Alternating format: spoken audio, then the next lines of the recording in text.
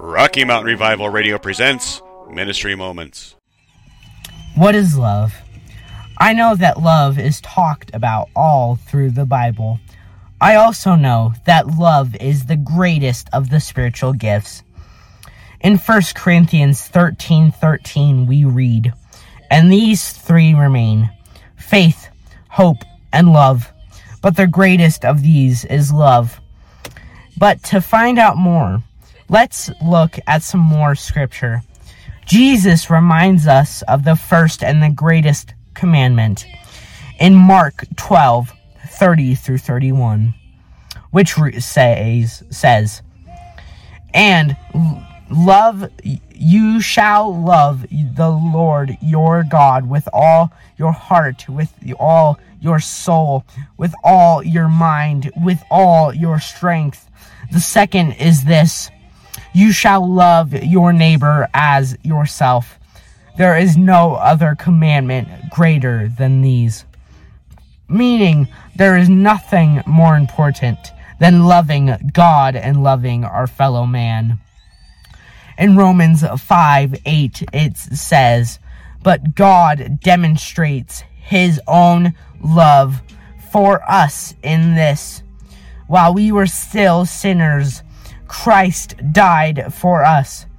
In 1 John 4:8, the Bible tells us that whoever does not love does not know God, because God is love. So this tells me that God has such an amazing love for us, because he is love.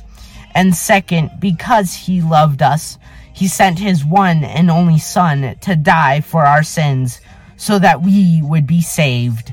And in 1 Corinthians 13:4-8a, it says, "Love is patient, love is kind.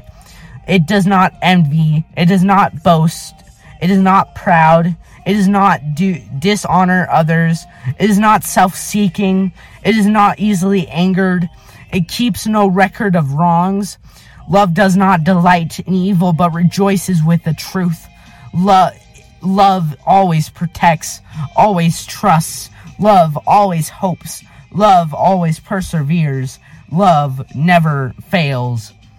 So, what this tells me is that if we are to walk with Christ and in doing so to love others like Christ, then we should do what the verses say.